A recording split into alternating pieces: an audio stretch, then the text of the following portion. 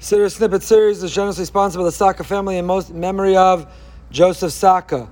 We last left off speaking about why it's called the Tefillah Balachash, the silent Amidah, to protect and preserve our dignity and our privacy, which presumes that private, subjective, individual parts of Tefillah will be offered. We're not just reading a template, we're not just reading a script, but we are inserting individual needs, requests, personal statements in the Amidah itself. If so, why do we move our lips? Maharal taught, because you have to be a medaber. To be a person is to be a medaber, is to be somebody who speaks. I want to just leave off our introduction, maybe tonight, maybe one more night, about kavana. A word about kavana. Amidah, we mentioned several times, is the only part of davening that we're actually talking to Hashem. The other parts of davening we're talking about Hashem. We're studying about Hashem. We're preparing for our conversation, our audience with Hashem. And that's why it can be in any posture, and that's why it can be interrupted under certain circumstances. But the Amidah, as its name suggests, we stand before Hashem. It's the part where we're talking to Hashem. So it requires an extra level of kavanah.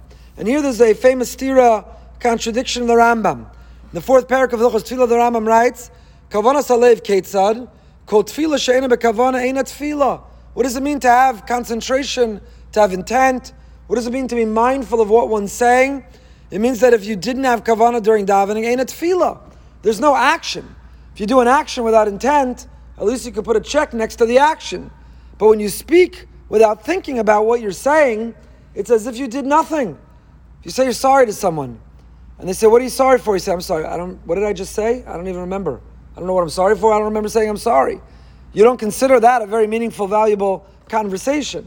To speak and for words to be empty, because you're not even present while you're saying them, there's no act or ritual that you can say you fulfilled. So the Rambam says, Kol tefillah she'ena bekavana eina tefillah. If you're not thinking about what you're saying, what did you even really say? V'mispala below kavana, chozer mispala bekavana. So if a person said the Amidah of you davened, and you weren't present, you weren't mindful, you weren't concentrating while you said the words, you go back and repeat it. But the Rambam, in Perek Yud of Hilchos Tefillah, the Rambam says the following: if you daven and you didn't have intent, you repeat it. But if you have kavanah, at least for the opening bracha, from again Avram for the verse bracha, so then even if your mind wandered, even if you lost kavanah, then you've been yotze, you don't go back and repeat. So which is it? In Perek Dalet, in the fourth chapter, the Rambam says you have to have kavanah for the whole thing. If you don't, it's as if you didn't say it.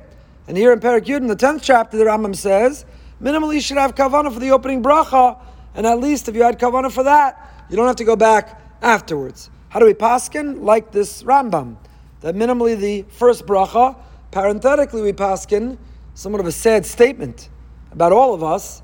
We essentially today don't have kavanah. So even if a person didn't have kavanah, keep going. Why? Mishnah Berurah explains.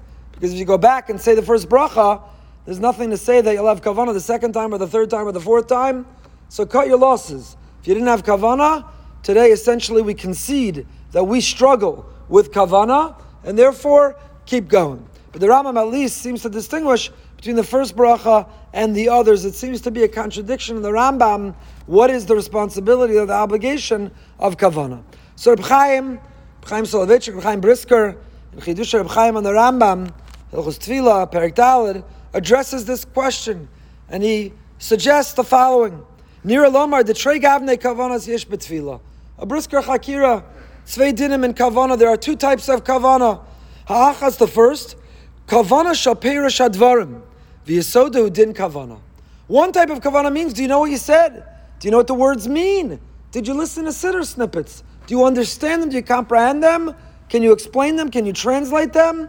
Can you tap into what the words mean? V'shenis, but there's a second, even more basic type of kavanah. She'echavin shu omeid b'tfilah lefnei Hashem. There's a more basic kavanah which says, you don't know what the words mean. You don't know the theme of that bracha. You can't translate, and you don't know exactly what you said, but you know that you're standing in front of Hashem. You know that you have an audience with the Almighty. You know that in that moment your feet are together, you've taken 3 steps forward, you've transported yourself to another place, and in that moment you are standing in front of the King of Kings. even if you don't understand the words of the text, the formula, the script that you've just recited before him. Based on this, Reb Chaim says, all of davening requires the minimum that you have to know you're in front of Hashem. If your mind wandered so that even in the middle of the Amidah, you don't know where you are, you don't know why you're there, you don't remember even being in the presence of Hashem, that's when the Rambam says you've not fulfilled davening. One must maintain that basic understanding, that basic awareness, that basic consciousness, that in that moment I'm before Hashem. I'm not where I was, and there's nothing else to do, and there's no other place I need to be, and there's no one else who can help me. That right now, whether I understand the technical parts of the words I'm saying or not, I know that I'm in front of Hashem. That you need all of davening. Kavana Perish Hamilim, the understanding of the words, that's what the Rambam was talking about. Minimally, the first bracha. If you don't have it, the first bracha, you're not Yotzei. Now, what happens to be is a famous Reb Chaim. Less famous is at the Chazon Ish, Siman Lamed Aleph. Chazon Ish writes, Zedavar Sheyefshar. He disagrees with Reb Chaim. He doesn't understand the entire underlying Chakira, but it's not only the Chazon Ish.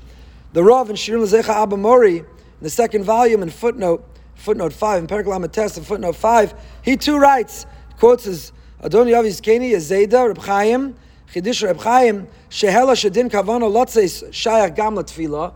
The notion of Kavana Lotzeis, I don't know the deeper meaning or understanding or words, but at least I know where I am and what I'm doing, that is true even for Tefillah. Ach ein dvarav muvanim li. Said the Rav about his Zayda's answer, I don't understand what he was talking about.